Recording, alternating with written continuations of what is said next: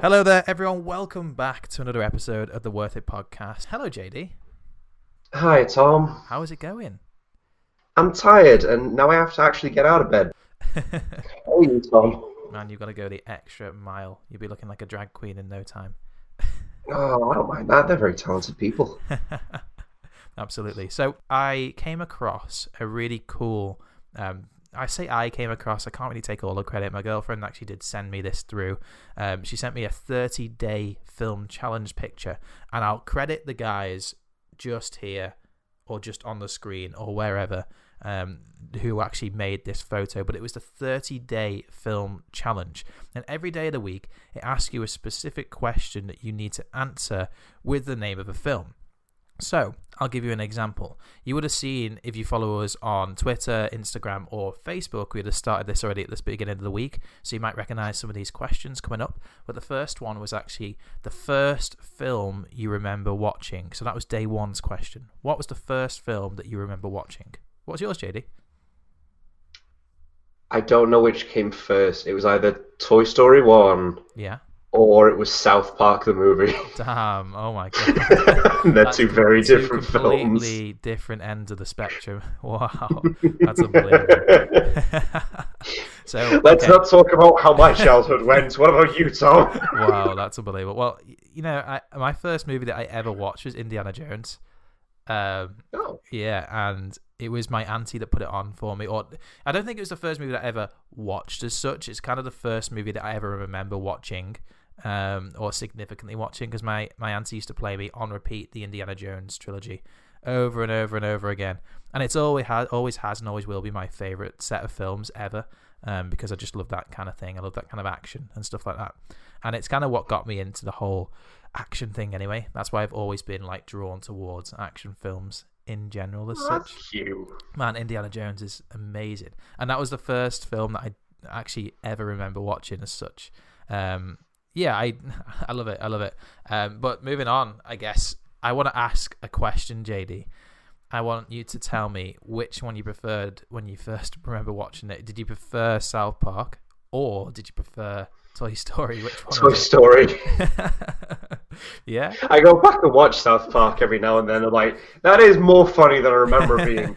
Toy Story Yeah. still, though. Yeah, absolutely.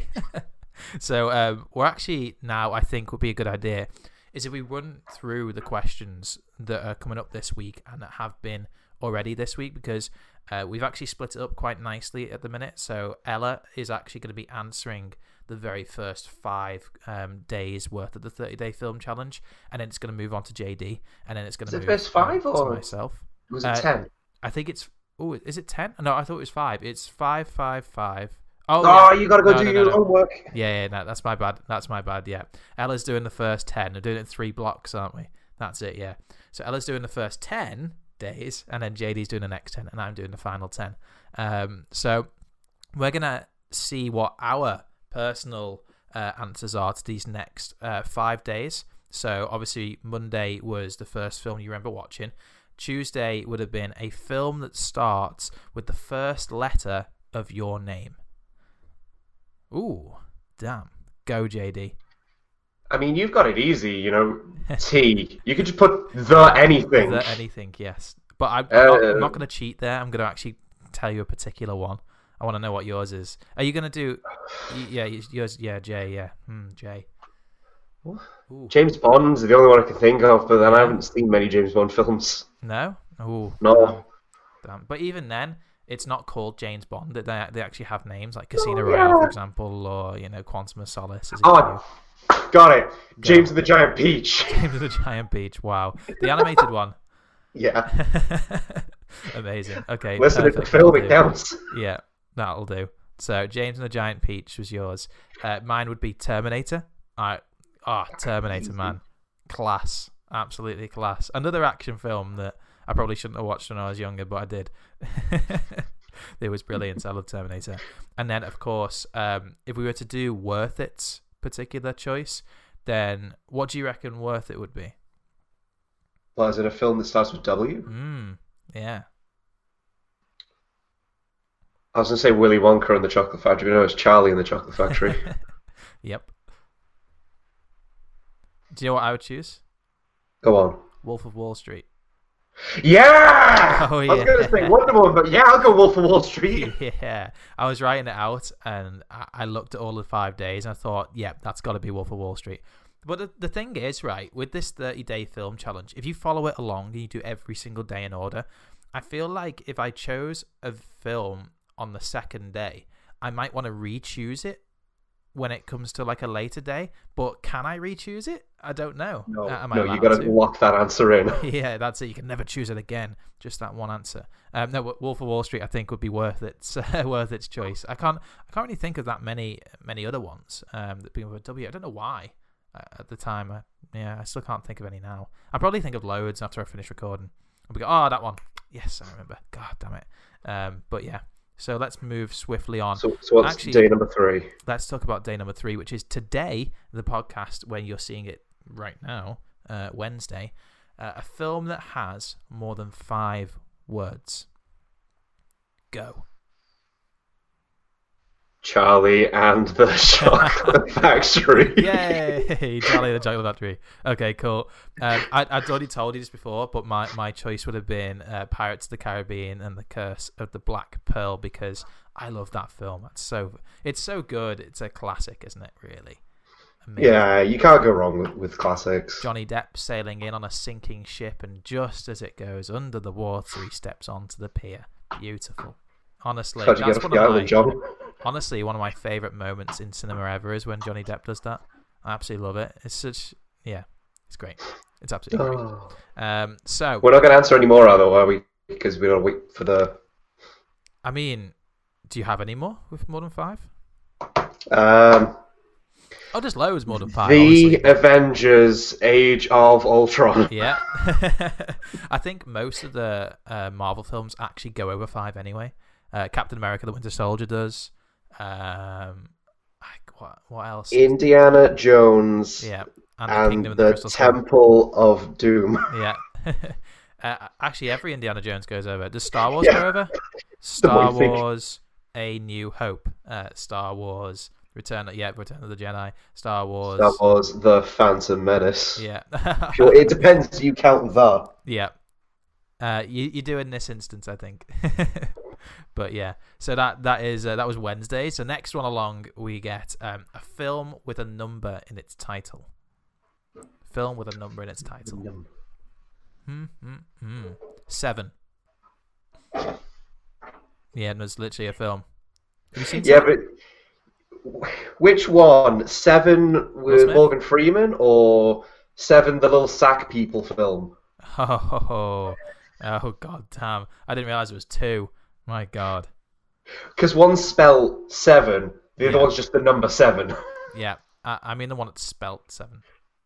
Oh, I was thinking the number 7 little sack people. No, I've never heard of that film. I don't think really anyone wants to hear that film either. No, it's super good. You should go watch it. Oh, really? Is that as much as the desire to watch Uncut Gems with Adam Sandler?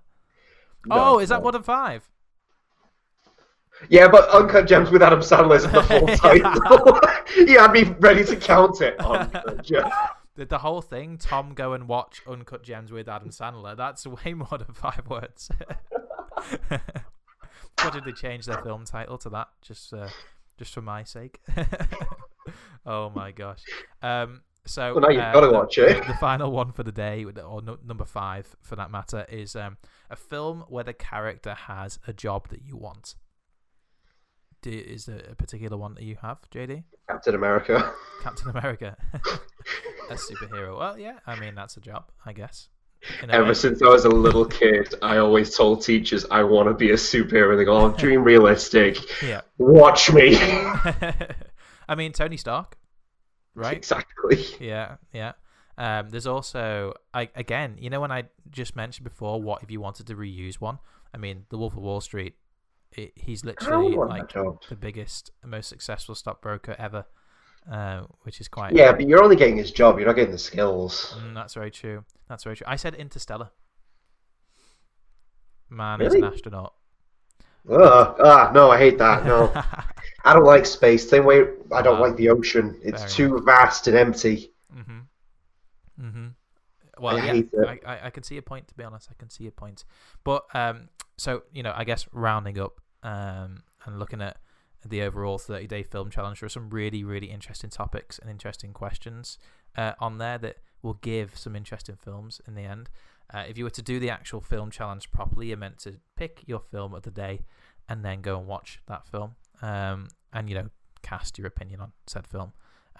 So obviously that they were our personal opinions on the first 5. I think we'll actually take a look at that again next week, because it's nice to cast opinions on different films and answer different questions, because your film knowledge and the films that you've watched, JD, are completely different to the ones that I've watched, for example. South Park movie over here. I feel like I've not watched any, really. I feel like that the most of my films that I've watched are really, really new and modern. So like 2005, maybe 2000 onwards. I can't really say I've watched that many older films than that. And that's because obviously video games are life, aren't they, right, JD? Yeah. But yeah, no. So let's move on. Hey, let's talk about the topic of the week and the actual topic of today's podcast. And that is something I've come across over the past week whilst I've been writing and developing stuff, and it's something that you're actually talking about at the minute, JD, when you're choreographing stuff, and that's to do with fighting, and in particular fighting in action sequences and action films in general. And how do we choreograph it, and how do we utilize green screen and utilize visual effects to make everything run smoothly and look beautiful and stuff. And it's something that I've come across as like a challenge for myself, because or Worth It in general, taking on a Star Wars project, which is heavy duty VFX, and it's going to be heavy duty action as well. And then, of course, one of the big films that we are taking on straight after we come out of lockdown is Bloodlust, which is would you say fantasy? Like a fantasy action? I put it into that category. Yeah, and that will require VFX, and it will require SFX as well, along with the choreography of fighting and stuff. And I wanted to talk about action on green screen in particular, because we're noticing quite a lot now that there's a lot of films, perhaps the majority of films, to squish down the budget and to increase the amount of creativity you can apply to a project. They do quite a lot of stuff on green screen so that the VFX artists can come in at a later date and just paint and draw and design the world around. What's your opinion on green screen, JD? I think it looks beautiful when you see it on screen, but otherwise, like, have you ever seen any film where somebody's just doing literally anything, but it looks like the most saddest and quite pathetic thing when you just see a green screen and no special effects? There's some guy putting his hand round. Yeah, I think somebody mentioned to me the other day, I was in work and someone said, do you know what I've noticed in any film ever? It's just filmmakers cannot get it right. It's just the idea of shooting film whilst driving a car. People can't get green screen car driving right, ever. And I kind of sort of agree with that, because whenever you look at anything on a TV show or on a film, whenever they're driving in the car, it just looks so fake. Why does it look fake? Because they're not paying attention to where they're actually going, because they can't see the invisible road. Yeah, that's right. And there's another thing as well with time interpolation and the ability to, if you're in motion and you're personally as a viewer sat at home on a settee, then you're not in motion at all. So if you're looking at motion on the screen, if you're immersed as a viewer, then it's going to look fake because you're not moving and the screen's not moving, and the camera is also steady as well. The camera's not moving either. Yeah. So it's going to look fake and it's going to feel fake no matter what. And the only way in which you can get around that is to actually add camera shake and to add dynamic movement to the camera whilst in the vehicle. Simple there in the background. Yeah, which is incredibly tough and it's incredibly hard and it takes a long time. And normally, most of our scenes in a car are usually placeholder scenes. They're not big scenes that actually have any weight. They're usually just there to add in time or there to develop a little bit of the story. They're never there to actually make a big impact on screen. So a lot of the time filmmakers kind of breeze over it as just a break or like a tearaway scene. It's not really necessary as such. It's difficult, arduous and complicated for a very small payoff. Yeah, that's right, yeah. So but at the same time it makes the whole scene as a total. Yeah, absolutely. So it's kind of tough. It's kind of tough to to focus on it to make it like a big thing, unless your whole film is based around driving or a car, like Fast and Furious. Make sure that their green screen stuff's brilliant. But the likes of, I see Blue Bloods. Blue Bloods is one of the worst for it. I don't know if you've seen it. It's a cop show on Sky Atlantic, and their green screen car stuff is the most horrendous thing. Honestly, a 5-year-old could probably do a better job. Oh my goodness! But you can tell it's kind of like we've got a certain amount of time to make it and a certain amount of budget, and we don't want to go over that. I'll tell you who shockingly does a really good car green screen. Go on. 2.5 Men. Really? with Charlie Sheen. Wow. I remember watching that when I was younger, and every time they're turning, the green screen in the background is turning in accordance correctly. That's fair enough. There's nothing actiony, it's just they're talking in the car, but it's reacting properly, and it works so well. And there are certain elements, where they don't use green screen. They do actually go out in a car and they do actually drive. It's mainly when they're sat stationary in a car, at the side of a road or something like that. Yeah, because we did that for Hunted, didn't we? Yes, we did. Yeah, we did that. Yeah, because it looks more authentic, and if we have the ability to park a car, may as well, right?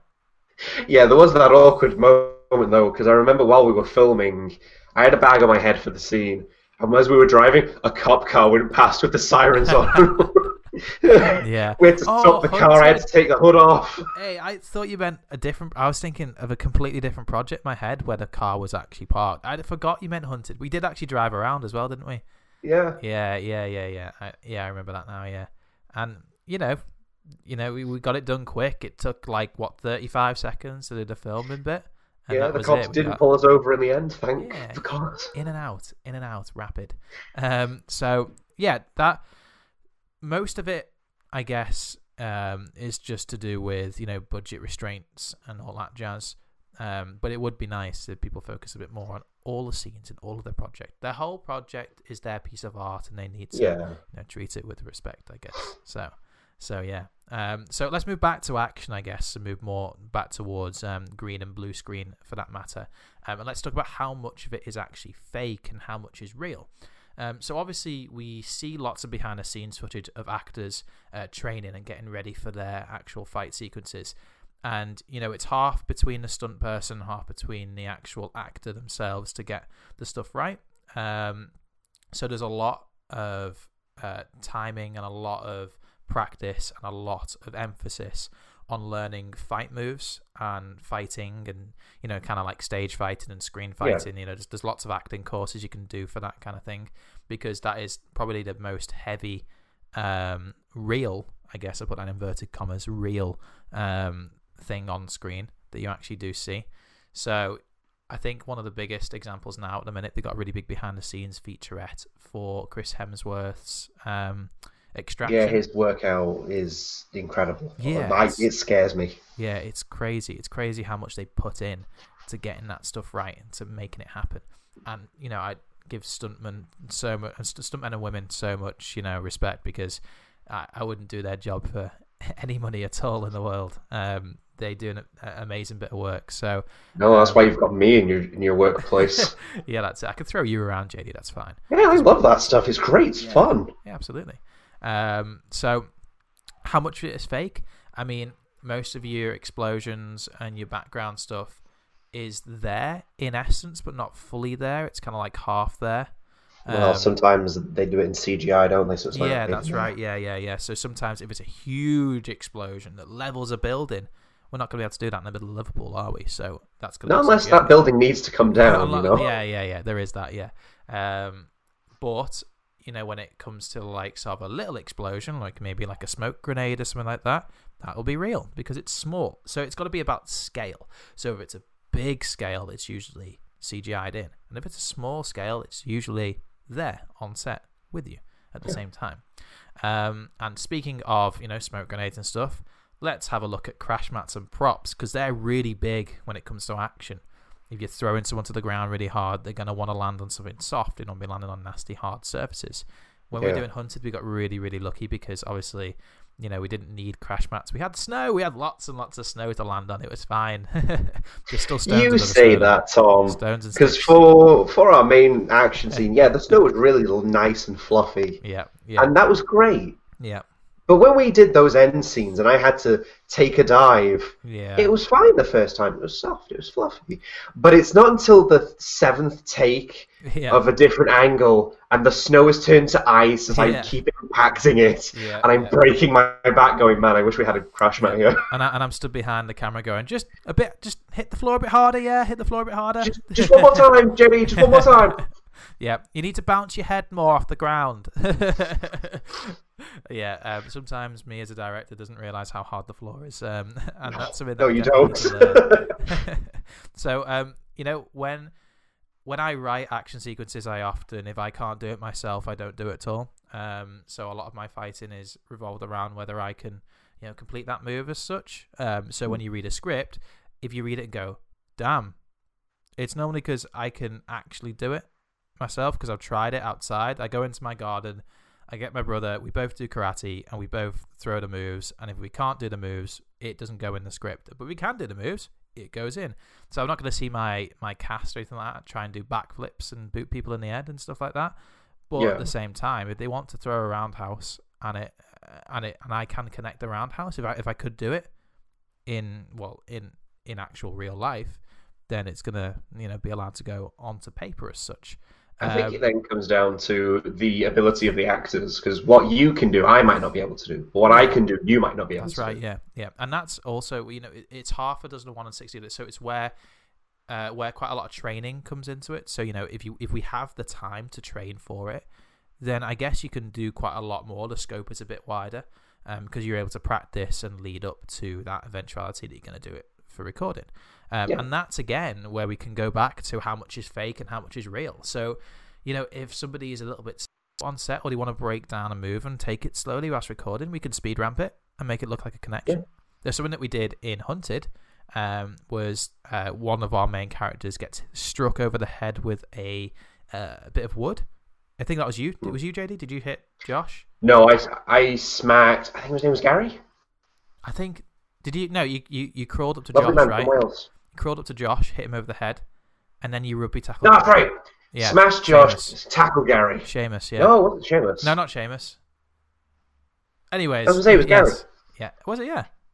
Yeah. My God, Wales, I can't remember his name. Anyways, yes, you did. Yeah. So when you hit Josh, you hit him too slow for us on camera.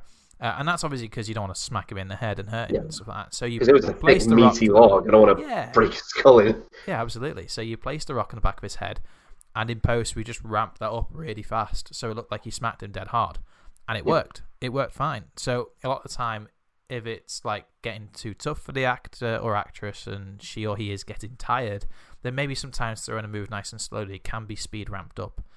Or even if the angle's not going to work. Yeah, absolutely.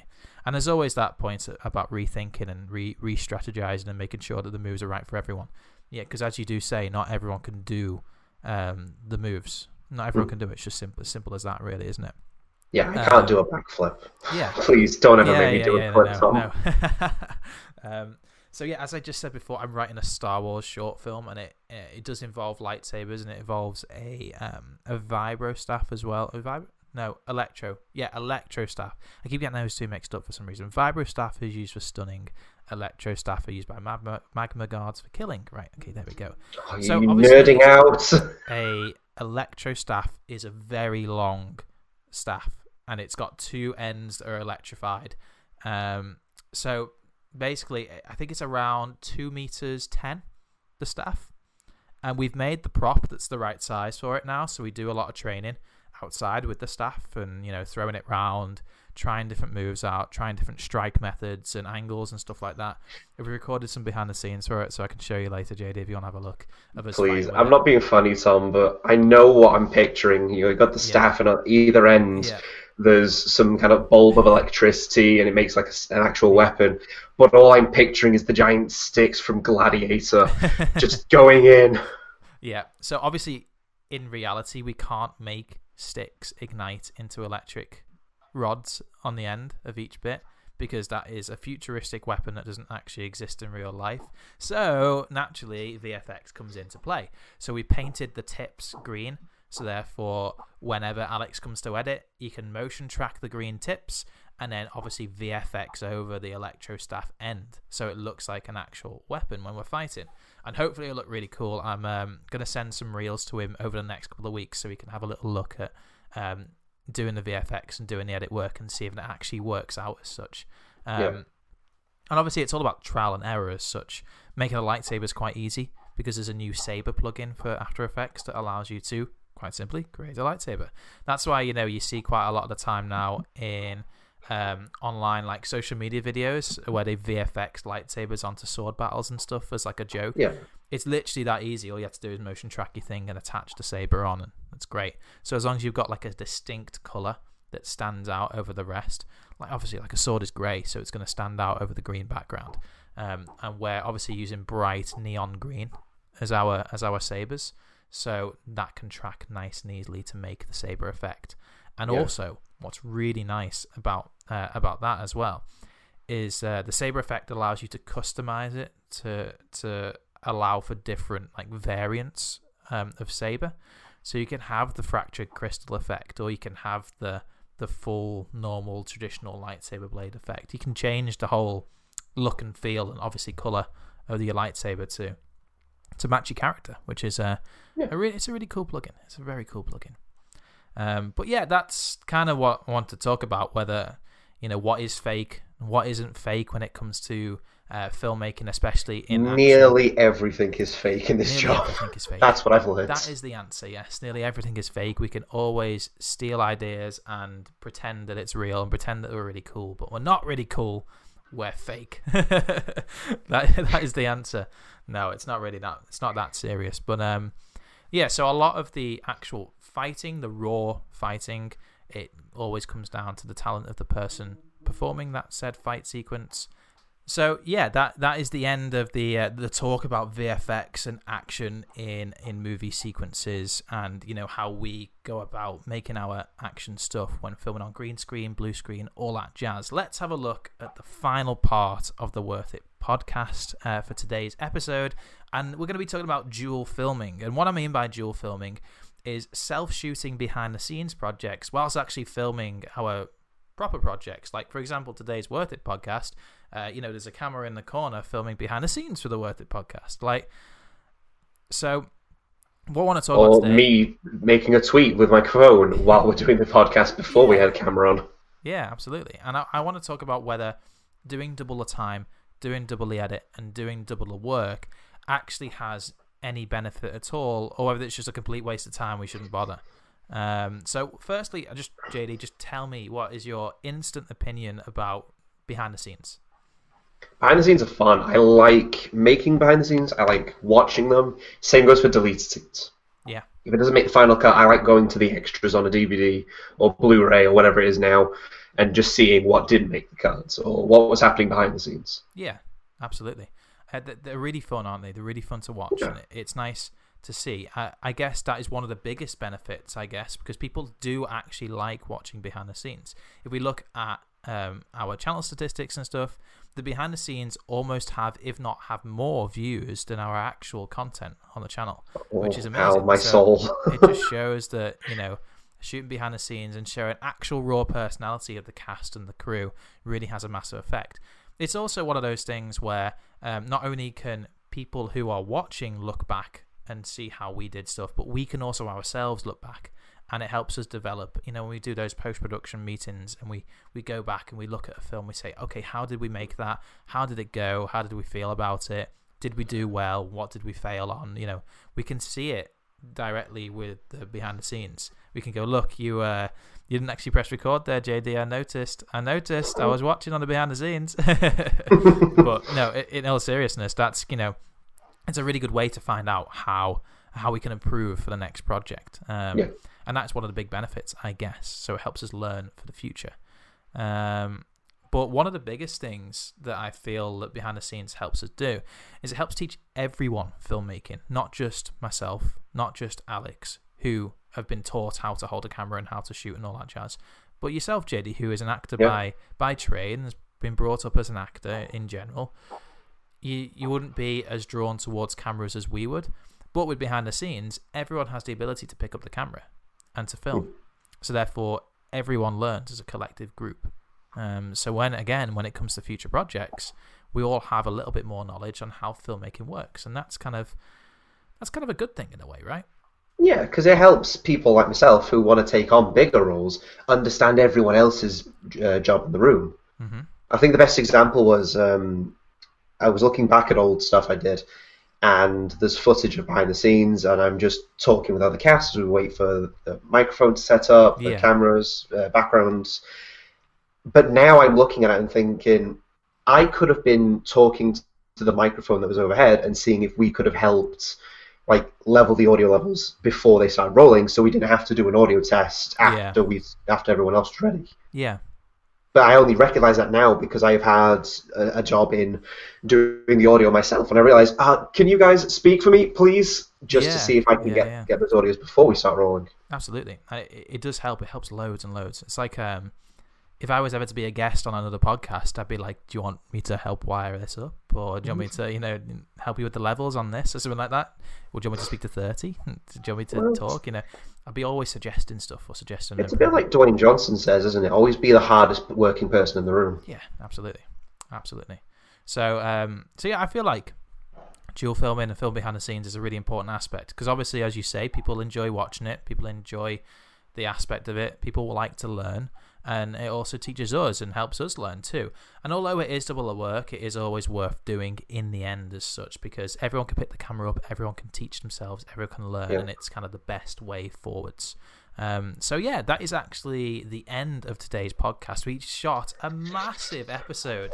Production value has increased tenfold. We are double the length of last week's episode, coming up to around, 33 minutes or something like that. Wowee.